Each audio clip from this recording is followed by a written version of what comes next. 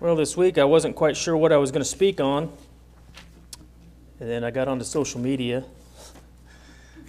and I saw a comment made by a gentleman. Saw a comment made by another minister within the Churches of Christ. He was talking about adding to his personal library. And I think most of us know that there's no doubt that those of us as Christians need to spend a lot of time in the Word of God and learning to rightly divide the truth. And as I heard him make that comment talking about adding to his personal library, he didn't quite phrase it that way, but he was talking about his library of books that he had. I began to think about those books. I don't know how many of you have been down into the office. I have a lot of books. And my wife will tell you, I used to go to the library every day after class when I was in school, and I would come home with books and books and books. And I began to think about all those books. And I have a lot of books, and some of those have been invaluable over the years. And at the same point, if you go down to my office, you will find books that are they're not worth anything. Most of them actually, if you pick it up and it's a book with error in it, it will say error written on the side. That way somebody possibly wouldn't go down there and borrow a book and look at error. But my point was, as I began to think about my personal library, some of those books have been wonderful, and then I thought, well, many of those books have really been nothing more than just error and junk and would actually do more to lead someone astray than they would to lead them to the truth. And so with that being said, let me say you really need to know the author of any book that you read. You really ought to know their religious background. And there's a lot of things you really ought to think about as you begin to think about books. Now, for those of us as Christians, we get this idea that certainly Bible study is necessary, it is great.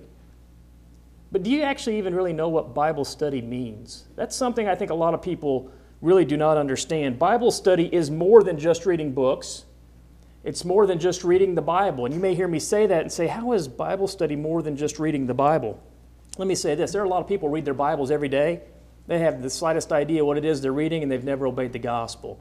And so if you were to ask me if they're indulging in Bible study, I would say if in fact they are, it's not efficient.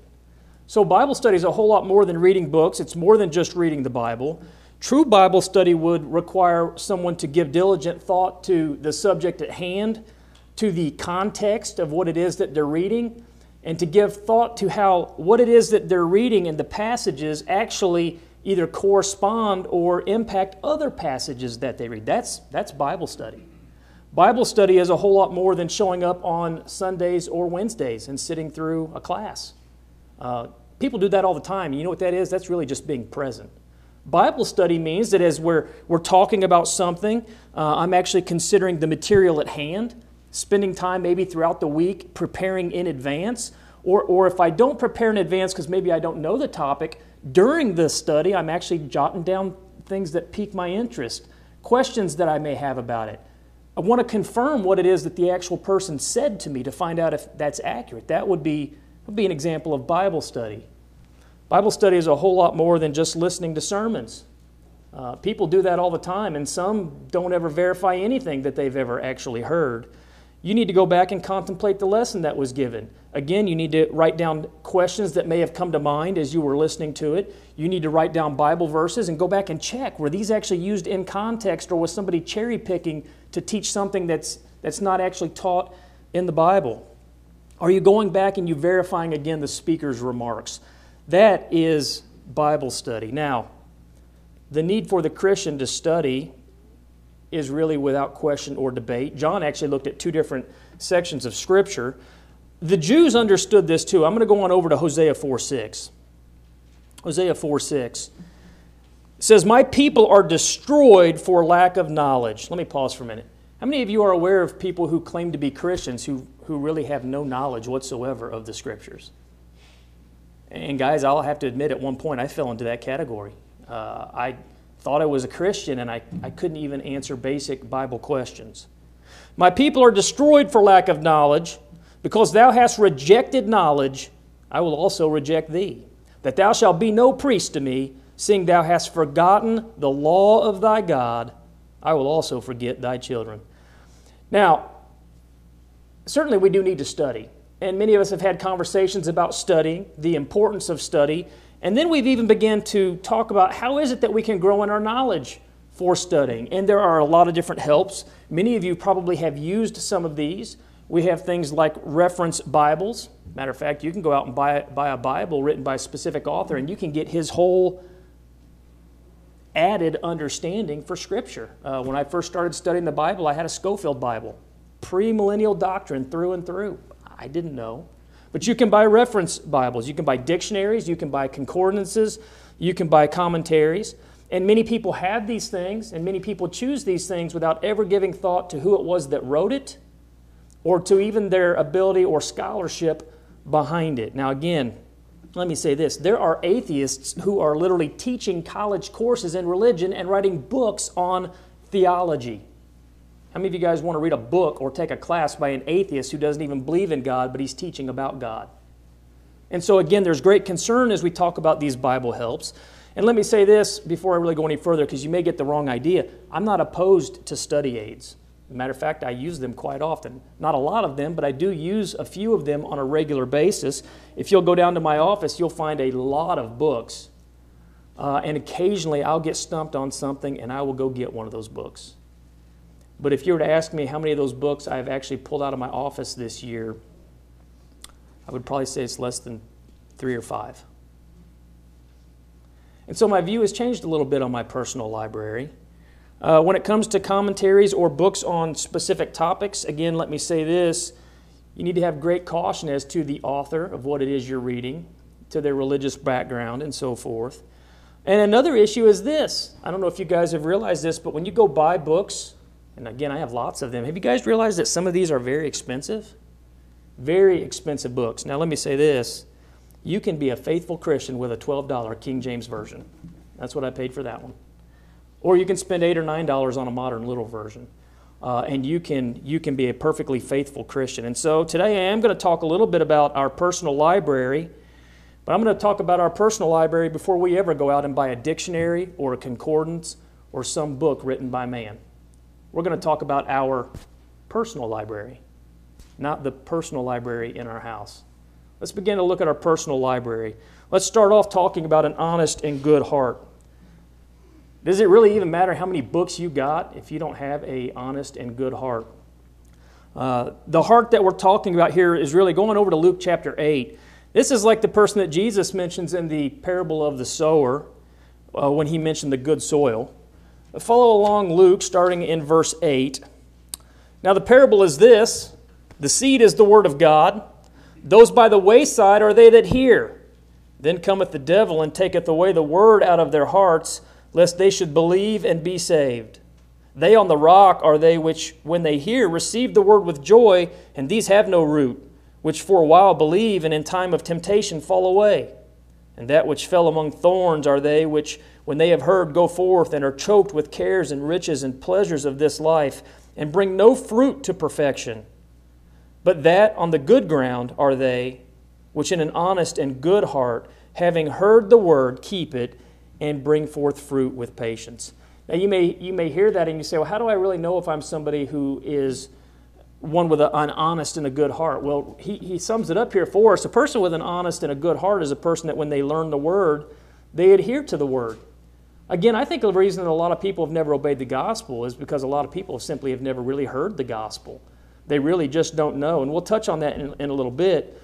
But we have to make a distinction here as we talk about the honest and good heart, because the worldly standard for an honest and good heart is based on the ever-changing standard of whoever it is you're talking to at the time and their personal assessment of what it is that is good or what it is that is bad. And oftentimes, it's without any concern whatsoever for either keeping or rejecting the will of God. What I mean is their assessment for good and honest is what they think good and honest is. For the Christian to really have any hope of Bible study to be effective, they've got to be first honest. They have to desire to actually learn and obey His Word. And without that, as I thought about it, it doesn't matter how many books I have in my house or how many books I have in my personal library, because if I don't have an honest and good heart, there's no book out there that's going to help me to be righteous, is there? Let's talk about another thing that needs to be in our personal library. And that follows up with what we just looked at, and that's the desire to do God's will. It's interesting that Jesus, in multiple locations, tied knowledge to a willingness to do God's will. I'm going to go on over to John 7:17. John 7:17. And again, I think this goes back to really the problem of the world around us. He says, if any man will do his will, he shall know of the doctrine, whether it be of God or whether I speak of myself. All right, Jesus here is showing us that desire and knowledge is needed for one to do God's will. Now again, you may ask yourself, and how many of you know someone who's never obeyed the gospel?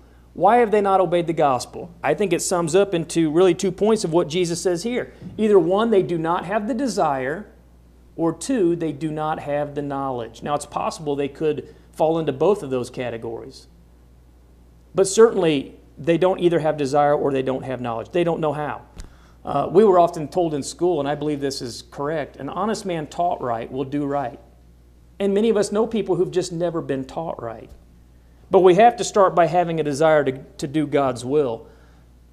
No amount of books in my library are going to make any difference if I don't have that desire to start off with. Now, we learn by doing. Some people do. Go on over to John 8:31 and 32.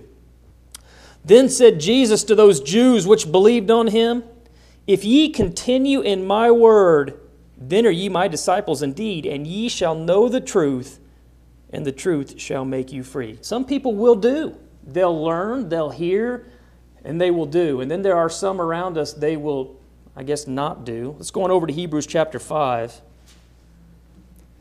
Hebrews chapter 5. And guys, sometimes this is actually people who are Christians. And maybe they were faithful at one time and growing, and now they're no longer doing. Hebrews 5, starting in verse 12. For when for the time ye ought to be teachers, ye have need that one teach you again, which be the first principles of the oracles of God, and are become such as have need of milk and not of strong meat. Let me pause for a second. Right? They're not where they ought to be.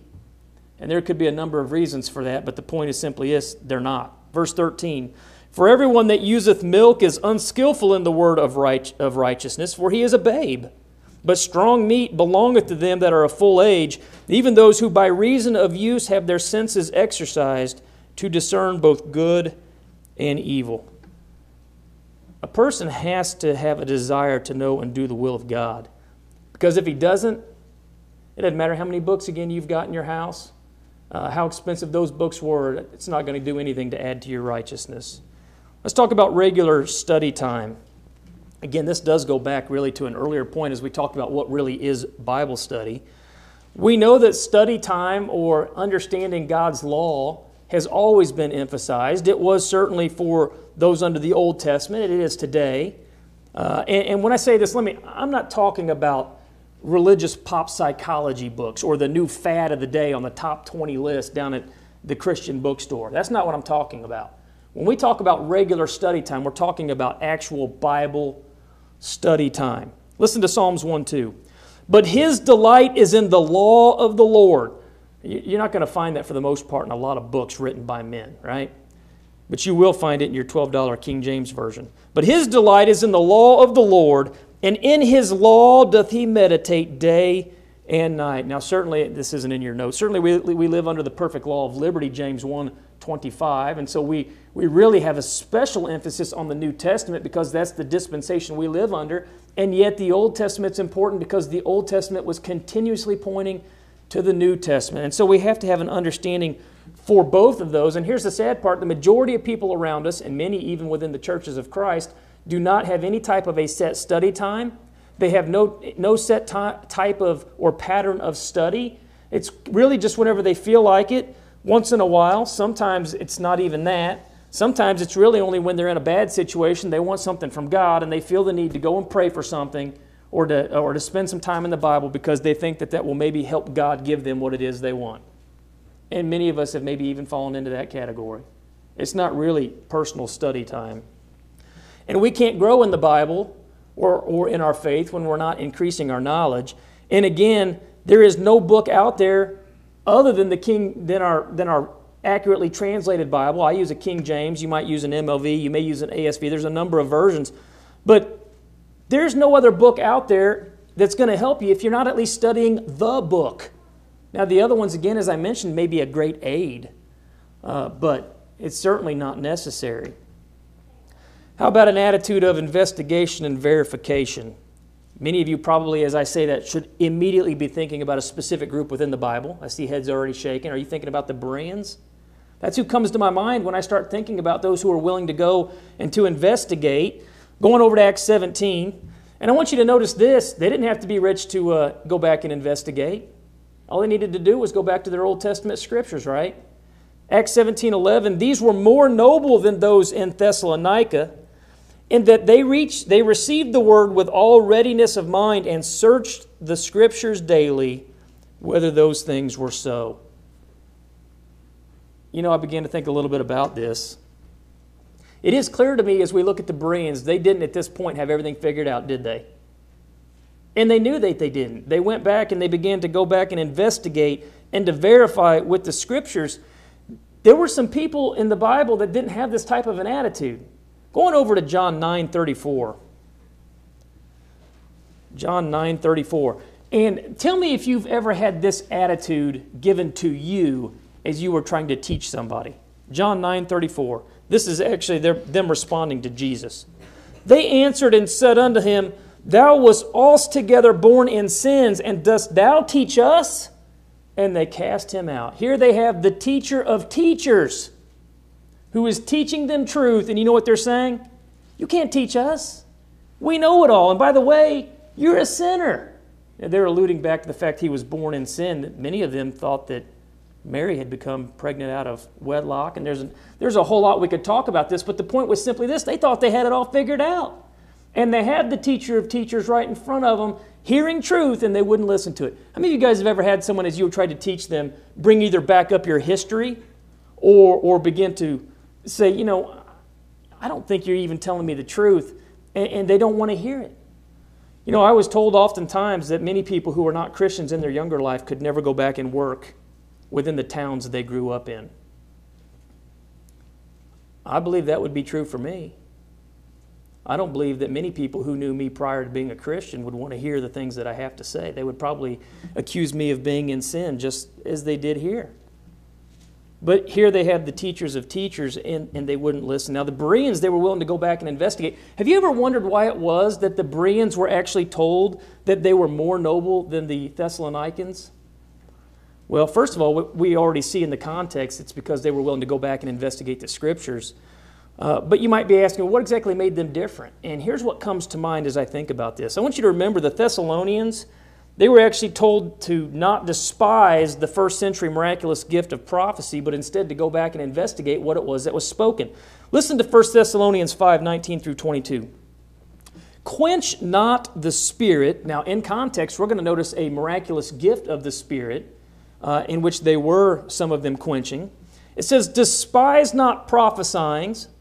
Prove all things, hold fast that which is good, abstain from all appearance of evil. Here's the thing.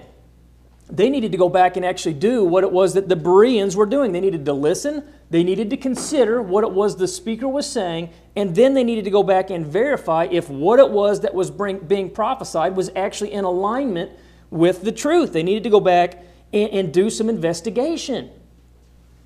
Guys, have you ever noticed that prejudice regarding religious doctrine and people exists solely because oftentimes people are too mentally lazy to actually go back and look book, chapter, and verse? How many of you guys have ever had a conversation with someone where you say, baptism is required in the Bible, and they say, I don't really think it is.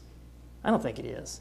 And you say, well, the Bible teaches that it is, and you begin to give them verses, and they say, you know, I don't think that it is. And here's the thing, guys. It is okay to disagree with somebody. It's one thing to call something truth and error, but it is another totally different thing to be able to explain to somebody why it is truth and error based on book, chapter, and verse. The lazy person, they say, well, I agree or I don't agree. And they're not like the Bereans. They won't go back and investigate why it is they believe what they believe. As I began to think a little bit about this, and again, the example I gave, I mean, if a man were to tell me that baptism is not required as a part of salvation, I know for a fact he's certainly prejudiced, but as I mentioned earlier, it could be a number of things. It could be ignorance. It could be laziness. It could be a combination of both of those. And I know that because as I look through my scriptures and investigate, like the Bereans, I see time and time again where it is commanded. Now again, when things like that are to happen with us in our daily conversations, we need to go back and we need to correct those individuals. Let me read you a passage and then I'm going to put it back into context because I don't want to be accused of using it out of context. Titus 1:9, holding fast the faithful words as he hath been taught, that he may be able by sound doctrine both to exhort and to convince the gainsayer. Now in context, this is referring to elders. However, we can look at a number of passages talking about the individual Christian who is responsible, one, to teach truth, and two, to correct our brethren, our brothers or sisters in Christ when they are in error. And here's the thing, guys, a lot of congregations won't do it.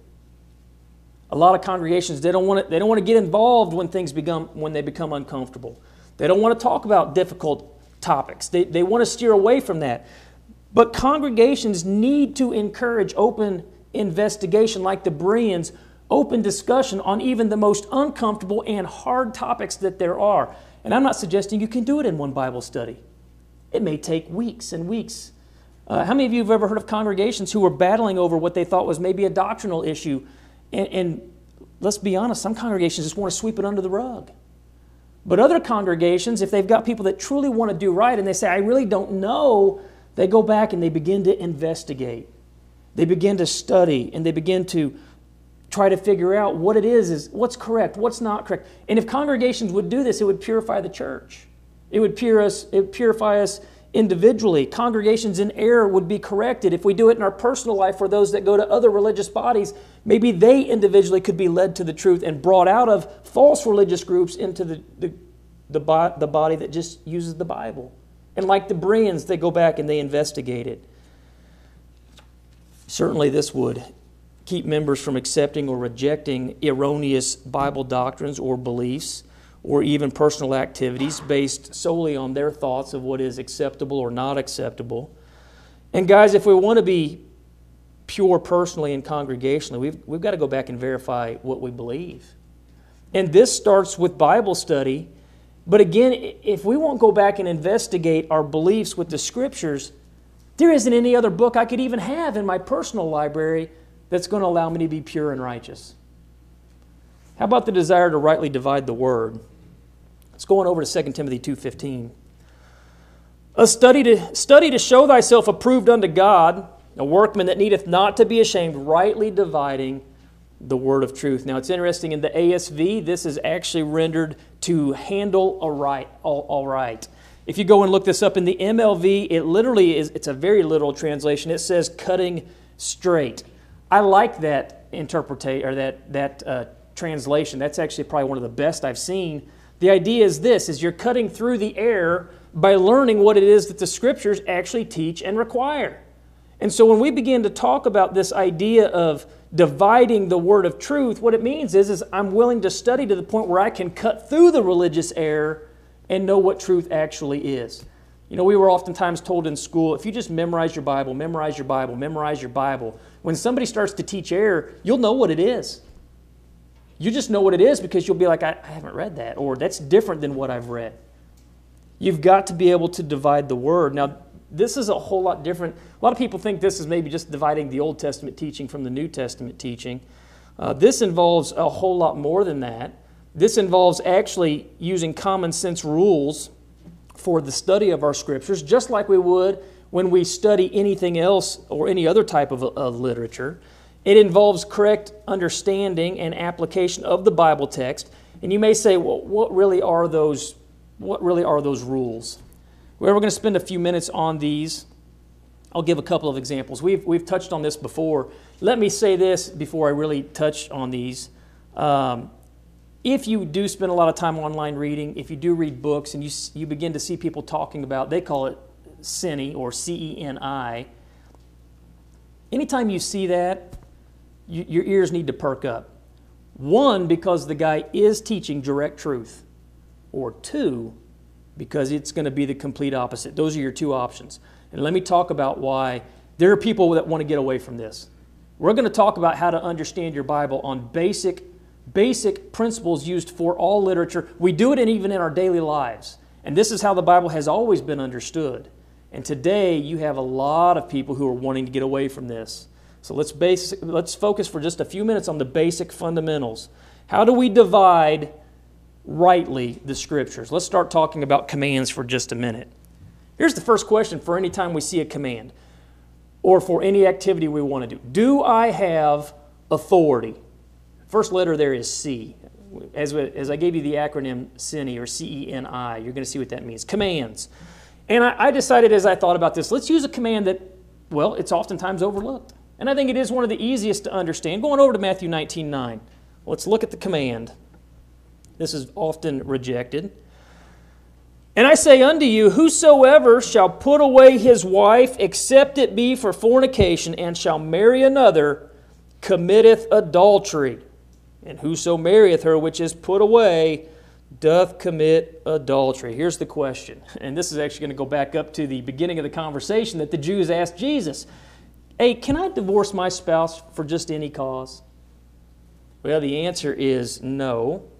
And given within our text is only for fornication. The only thing authorized for you to put away your spouse and divorce them is for fornication. Now, this goes back to some earlier points, but the one that I really had in mind as I thought about this was this question: do I have an honest and good heart? Do I want to do the will of God? Here's the question I would ask. Why would I want to break my marriage bond or my vow in the first place? Maybe it was for fornication. That's not what we're talking about. The question was, can I divorce my spouse for any cause? And then we begin to look at the understanding here. Second question is this: regarding my marriage, am I actually willing to abide by God's will as recorded in the written word? Now again, you go back, he gives the exclusion or the command, the reason for which you can put away a spouse. Here's the question for anyone who wants to get divorced. Am I willing to abide by the very clear teaching on divorce? There are a lot of other commands we could look at, but that's a simple one, right? Don't lie. Do you lie? Don't steal. Do you steal? And the list would go on and on. How about examples? Do we have binding examples to support either a command or personal desire? I have to throw that in there because a lot of times you'll ask people, why do you do that? And they say, well, because I want to do it, right? Do you have a binding example to support the command or to support the time, the place, or the method in carrying out the command, or again, one's personal desire? Let's look at the example. Now, we all know the command to worship, right? If you asked anyone who claimed to be a Christian, and you say, are you commanded to worship? They'd say, yeah, of course I am.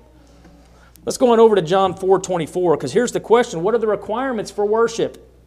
And again, guys, if these seem like repeats, we've covered this in detail before, but we need to break it down in context as we begin to talk about our personal library. Because if I don't understand these basics here, it doesn't matter how many books I have in my personal library.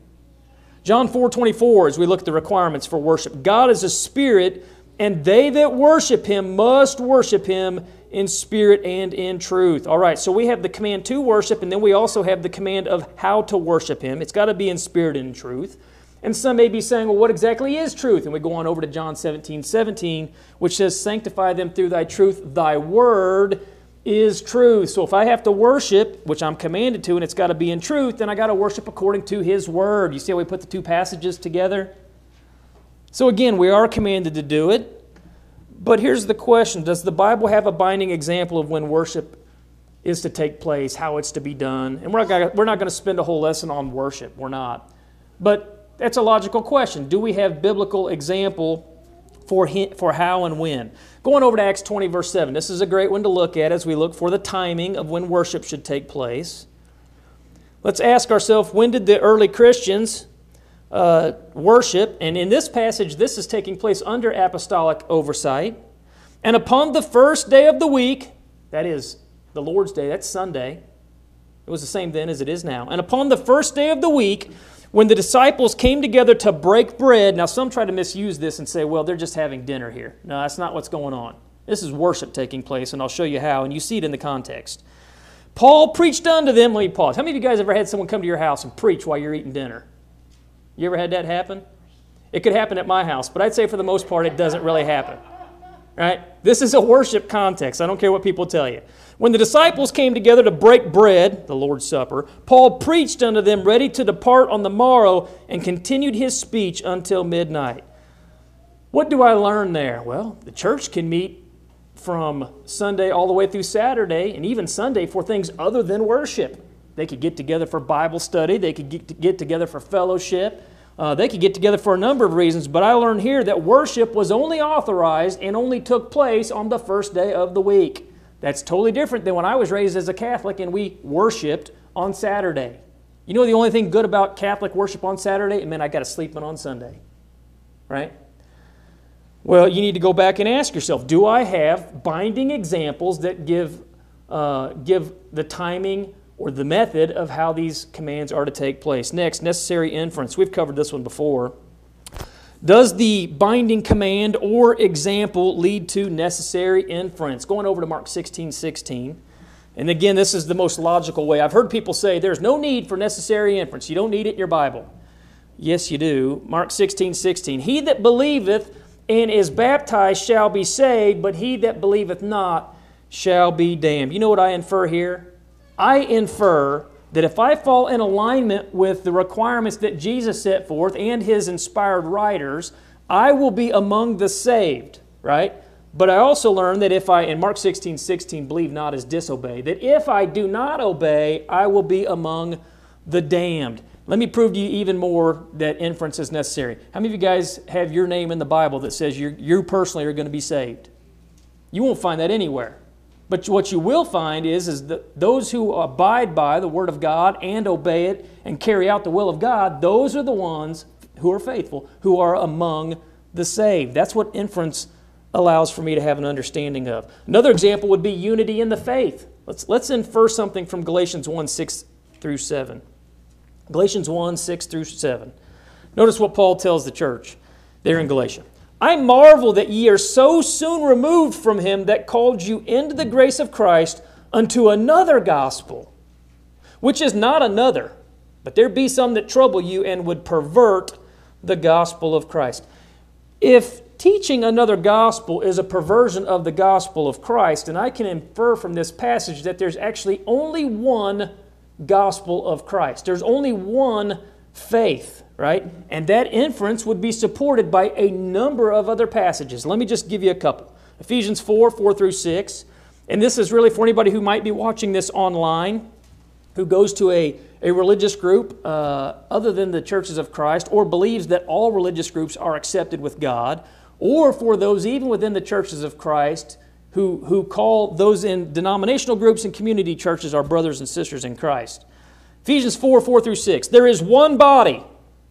Guys, jot down Matthew 16:18 through 20. Jesus teaches the same thing. There's just going to be the one church. There's one body and one Spirit. That's one unit of revelation. Even as ye are called in one hope of your calling. One Lord, one faith. We just touched on that. One baptism. Again, you got people today teaching baptism of fire. Some teaching baptism of the Holy Spirit. There's one baptism at the time this was written, and that was immersion in water. One God and Father of all, who is above all and through all and in you all. Now go on over to Jude 1:3. Beloved, when I gave all diligence to write unto you of the common salvation, it was needful for me to write unto you and exhort you that you should earnestly contend for the faith which was once delivered unto the saints. Now I can go back and look at a number of other passages, but as I read Galatians 1:6 through 7, and I see that people were perverting the gospel of Christ, I infer from that, and I see supported by other scriptures, that there's just one faith. That's necessary inference. And since there's only one faith, man is determined on his faithfulness to that one faith. Going over to 1 John 2, verses 3 through 5. You guys got a short lesson today.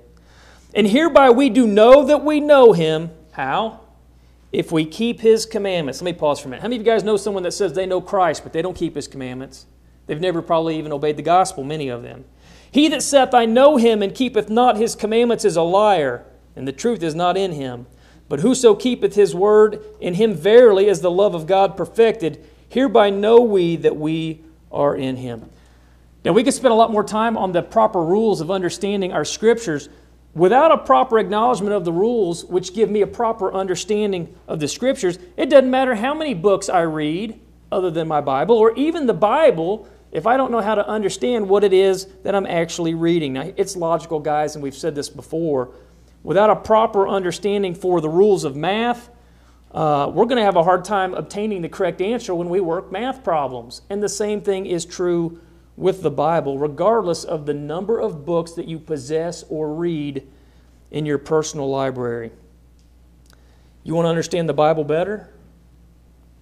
You want to obey the Bible? It begins with understanding these first principles.